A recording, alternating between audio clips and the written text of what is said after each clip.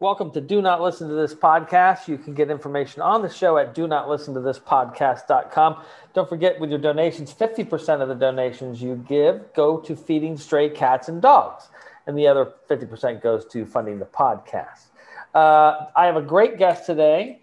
I've known him for a long time, and we're going to talk about sales. So let's just jump in, and why don't you introduce yourself to the listeners? Well, I'm Buck McWilliams, and I worked with Roger many lifetimes ago on the air in West Palm when they brought him in due to his expertise on producing a very highly successful morning show in Philadelphia. Yay, Philadelphia. Philadelphia did a great job this week, by the way. Yeah, exactly. And the thing is that, I had been on the air doing the morning show. I never had a producer ever. And so I was at that point where I thought, well, I know everything. And what is this guy going to teach me? But there's things that he taught me like almost right away that not only did I implement and did it turn out to be a huge success, but there's certain things that that you recommended I do that I've kind of carried on to the sales part of my career. Oh, that's great. Which started about 94. So when I got fired for the last time. That's really good. Just so people understand. So I was a radio consultant for many years, and Buck and he had a partner. They did a morning show, and I got hired by their program director to consult them. And this is pre-internet, pre-everything. And pretty much we did it remote because I was in Los Angeles. We were remote workers way before the pandemic. And what we would do is every week we would get on a conference call and we would sort through issues that they were having with the show. And it was kind of like a mini therapy session. And then we would give some specific, suggestions as to what to do. And then they would take it, and if it worked, we continued doing it. If it didn't work, we made an adjustment to find out what it was. That was a long time ago, but Buck successfully made the transition from being talent to sales many years ago, and he's probably one of my favorite salespeople. So I wanted him to jump on. I wanted to have a chat about the challenges that salespeople have been facing since the pandemic hit, and what he thinks some of the trends are going to be for the next year, and get that little conversation going. So let's talk about what was the biggest impact the pandemic had on sales in general for you. Well, it was twofold. First of all, physical, because a lot of the clients that we were calling on shut down. Right. Some have not opened. Others have opened to tepid success or are just barely hanging on. The other thing was mental.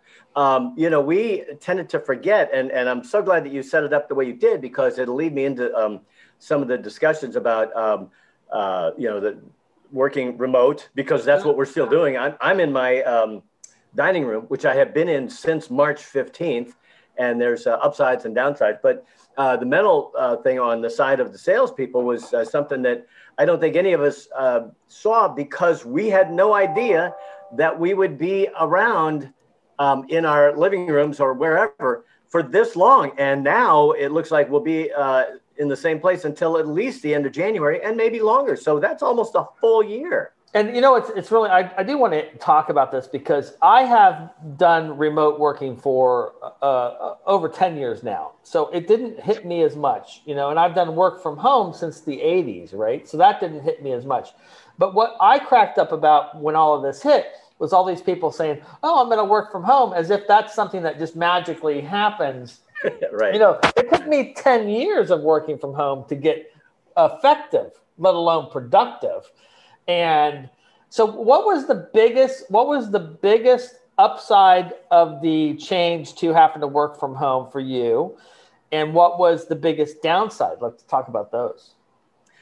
Well, the downside was that I've often relied on what I believe was my winning personality, and that I could easily demonstrate that in front of people, sitting across from them or next to them having a conversation. And there's some truth to that, because I will say this, Buck is one of those kind of guys that it's very hard, and this is what makes a great salesperson on many levels. It's very hard not to like Buck. You would have to do, unlike me, there's ways to not like me. I can make that happen pretty fast. Buck is a very likable. The problem is I can be unlikable and still close the deal. That's the problem with me. So, but Buck is a very, very likable guy. And so, so you were probably thinking that's a big variable. I was. And so that was losing that was the downside. I guess the upside was having to adjust long-term to not doing that and still make sales. And I will say that to this very day, it's still a challenge. I mean, it's probably the hardest thing to do. Because the thing is that, and this is when I'm training people on this kind of stuff, what I always try to explain to them is there's something inside of them that is their comfort zone, right? And there's too many people that try to get you out of your comfort zone. They think that that's the way to, and the truth is that you need to get just slightly out of your comfort zone to expand your comfort zone. If you get too far out of your comfort zone, it just takes too much work to get back to the center. Well, that's a great point, because we were all in a comfort zone. Sure. We all had our daily routines, and then we were thrown into a comfort zone that was akin to being tossed into Lake Erie in the middle of January. Yeah, which is not fun, by the way, in case anybody's wondering. That is not the time to jump into Lake Erie. It is not on fire at that time ever. Right, right. And the other thing, too, is that then you had to realize, okay, so once you get comfortable, is that a good thing or is that a bad thing? Correct. That's right. Because if you slide into a comfort feeling, then you're also going to slide into things like, oh, they'll work out for themselves. This person will renew, that person will reopen, and they'll be calling me to get back on air. And that's not how it works. What we've been on top of from the beginning is that what this really is, from a sales marketing standpoint, is a demand shock. And I talk a lot about that in the show, is that the demand just is either gone or hyper, right? Yeah. So no real middle ground in this thing, right? You either you lost all your business and had to figure out if it was going to regenerate, or you got so much business that you were over capacity and you had to figure out how to service. There was very little middle of the road thing. Right. What types of clients did you see that just where it all just fell apart?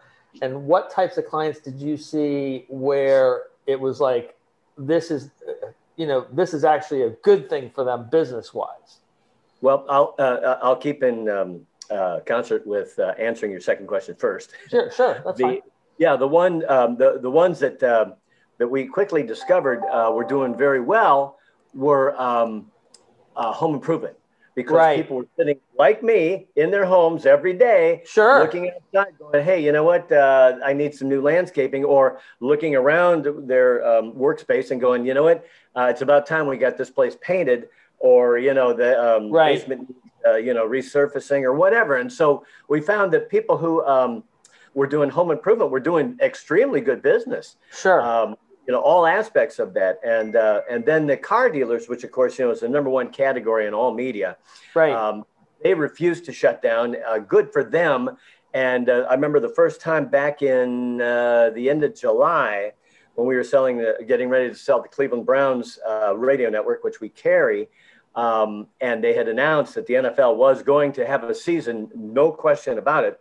So I went to a car dealer, obviously, and they had a full staff there, and they had people coming in, and most of them were masked up. The guy that we met with wasn't, but we were. Right. And so, I realized, okay, once again, these guys, the automotive dealers, are the ones that are really, in the end, going to carry the, sustainable economy and probably bring it out. When it happened back in the early 2000s, one of the reasons that the economy bounced back was the what was the catchphrase? Trash for your clunkers, cash for clunkers. Again, the automotive business. And who was the first one we bailed out besides the banks?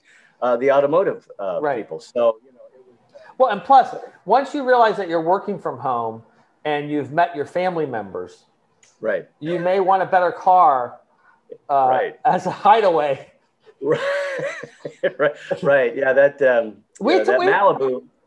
No, go ahead. Not what they really want. The Malibu isn't what they want. They want that one where the kids can sit 3 rows back towards the very back. No, you're homeschooling in the car at this point and driving around the block on a little field trip and trying to make fun. and have good times. What were the ones that just collapsed? Well, restaurants had a really tough time, and they're still having a tough time. Let's talk about restaurants, because look, restaurants had to make a shift to delivery, right? Right. If they made a shift to delivery, they probably did okay. If they didn't, then they were closed and still weren't doing delivery. Right. So they were, compounding the problem there. Which restaurants did you see make it through, and which ones did you see just they died? Their business died. Oddly enough, some of the first ones to close and tell people they're closed for good were the high-end steakhouses. That totally makes sense. It does, but you'd think that, okay, their patrons have plenty in reserve, and they've done very well the last 4 years, so you would think that they'd be open. Right, but I can't go have that experience, and steak delivery is really iffy.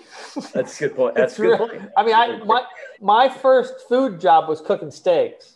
Yeah. And I would never. Yeah. I've ordered a lot of food by delivery. Never a steak. Never a steak. Never. Yeah. The ones that did good and hardly at all close were pizza. Yeah, pizza. Pizza was because they're used to delivering. Right. There's a lot of pizza places that don't have a chair in them. So, yeah, that's right. That's already set up. Did your fast food chains in the Cleveland area, did they adapt quick, or were they slow? They adapted quick, and sadly, things have kind of turned the other way for not a good way.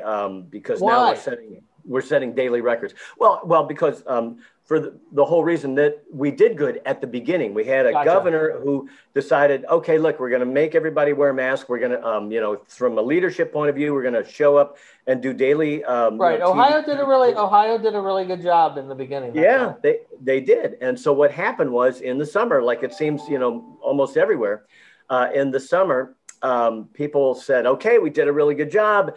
It's on its way out. And then, they kind of got lax, and that plus there was some discord among the government within the state of Ohio. Sure. And a lot of people said, well, this governor did a good job, but now he's not doing a good job. And so we'll just go ahead and go maskless. And the result is the last 4 days, we've set records that we never thought we would set as far as new cases. Yeah, it's very interesting to me. I mean, look, the first thing I did when this happened was I got on the phone with some of my friends who happen to be doctors and epidemiologists and virologists, all that stuff, right? And the first question I asked them, and this was in February because we were aware of it right out of the box, was I have one question for you, and it's only one question, and it was, what's the shortest time that a viable vaccine has ever been made? And they were surprised by the question, but they came back with 4 years. And so we started to work 4 years as the duration, right? We were like, okay, well, this could go on for 4 years. And then we started to look at the 1918 to 1920 pandemic thing to see what those things were. And masks were an issue back then. They're an issue now. It's naturally a division. And it's just, it's sad stuff. So back to the restaurants. Which ones surprised you? Which ones did you think, oh, well, these guys might not make it, but they actually came out the other side okay? Well, just to put a final stamp on your question about which ones didn't do well. Oh, yeah, sure. The specialty ones. Yeah. For a lot of them didn't do well. That makes sense. However, now that I'm thinking about your question, I know that I saw a lot of them. Chinese seemed to do pretty good, but I saw a lot of them did well when they were in areas where there was multiple restaurants, multiple choices. Right. And I seem to think that there might have been some sort of harmony between the proprietors of those restaurants, where I think that they seem to get together and go, look, let's try and help each other out so we can all stay in business, because rising tide lifts all boats. That's right. That, and also the fast food places did pretty well because they had deep pockets, you know, Right. That's Wendy's, right. Taco Bell. I don't think Sure. that, other than the 2 weeks, they didn't close at all. Right. And, you know, every time we go up to the drive-through, which is where most of the transaction Sure. happens, is that they're all wearing masks. So Right. good on them. I felt comfortable You going felt back. safe. Now, Yeah. so what was the biggest thing that you didn't expect to have happen from the working from home stuff? Well, I didn't, honestly, Sure. I didn't expect to gain 15 pounds. Just 15? You only gained 15? That's pretty good. The problem is I don't have clothes that, you know. Oh, that's right. And then you got to go on eBay for used right. fat clothes, which is not fun. But right behind me is the refrigerator. And so were it not for the fact that I got kind of a spacious dining area, I should probably move this to the basement so that I'm not so That's close funny. to the fridge. Let's talk. You know, there's a lot of self-control there. Let's talk a little bit about what of the sales process changed for you. Yeah. Well, that's an easy one to answer because a ton of it happened like what's happening right now. And more people were, accessible and agreeable to have Zoom conference calls like this. Right. And some of those worked out really good because, a lot of what we sell now is not just radio, but digital products. And digital products have a lot of times they need explaining as to how they work and why they work like they do and who they reach. And so writing it down on an email doesn't seem to work as well as actually explaining to somebody face to face. Hey, this is what happens when you listen. I think that's a great point. I mean, I think one of the benefits that you get with any kind of video conferencing is it shortens the sales cycle because people don't want to be on the Zoom call too long. Right. So they get right to it. Yep. And that's a great point. Great point. And so it's like, hey, look, is this going to happen or not? And plus you get the body language, which is really, really important. Great point. That's great. And you don't get either of that in an email. Very true. That said, we also found that email was maybe more important now than before. Makes sense. Because of the distancing that we all feel. The other thing too is that I found that making an actual face-to-face appointment, which I don't do much of, and none of us do, but we still do some.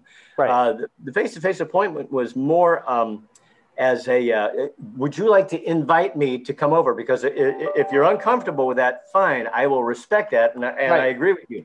But if you'd like, that's one of the things that we can do. We can do a sales call on a Zoom. We can do it on the phone. That's great.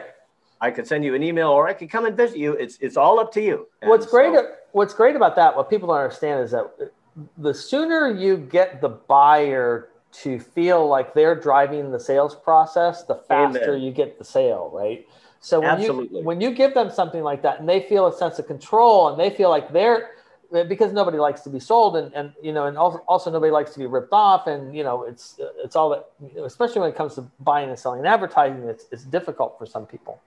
That's a great point, Roger. That is a great point because the more that you get the client to accept something or even to lead the conversation in a way that, oh yeah, you can come and visit me, or no, I would prefer to do email. That's fine. So so you've already agreed to something and it made it sound like it was your idea.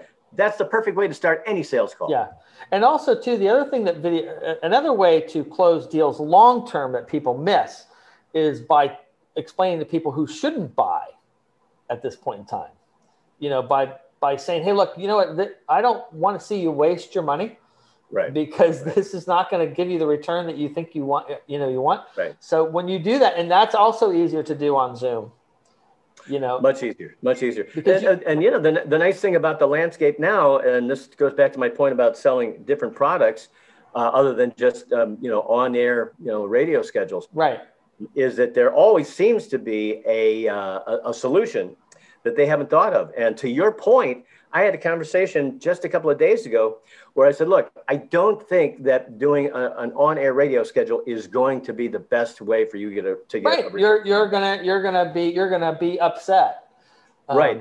but I do have something that I think that would be worth, your consideration. And here's the best thing. It's a lot less than you would be paying for. That's right. That's the other good thing too. That's very good. Well, what would be your final parting message to salespeople out there of, what advice would you give them going into 2021, which is going to be the same cycle as 2020? Yeah, I think. But without people being able to go, oh, it's new. So that's a great point. What advice would you give them? The thing with salespeople, especially ones with a little bit of experience, is that they know they already have something built in from days and days of rejections, right. no's and the phone's hanging up on them, to keep plugging away. Right. And there's that, and to me, that's the secret sauce of right. Still keeping your hope up, still doing your job, still knowing that everybody who hangs up on you or says no leads you closer to somebody that you will get a relationship with, that you will sell them something that you think will help them. And then that's the other thing, is make sure that what you have is something that you believe is going to help them. Because if you're just, putting the face in and saying, here's what I have, I'm sure you'll want it, they can see right through it right now. Right. And at this point in time, every budgeting dollar for marketing is precious, like oil. So that's right. So one final question I'll ask you: what are your predictions for 2021 when it comes to Cleveland sports? Well, I think that the Browns are going to continue to get better. They already have shown that. I fear for the Indians baseball team because it's a small market to begin with. And unless fans can come out and buy tickets and reform that revenue stream, it's going to be very difficult. We're going to get rid of our best player due to finances. Francisco Lindor is going to be traded. And so, but we've got a lot of good pitching, so that'll be good. But the Cleveland basketball team, without LeBron, is going to take a long time to get better. So for 2021, it's going to look like the old Cleveland town again. So it's going to be dark days ahead. Yeah, exactly. Well, thanks for coming on the show. We'll power through it like we always did. Thanks for coming on the show. I really appreciate it. Thanks for having me, Roger. It's great. Really appreciate it.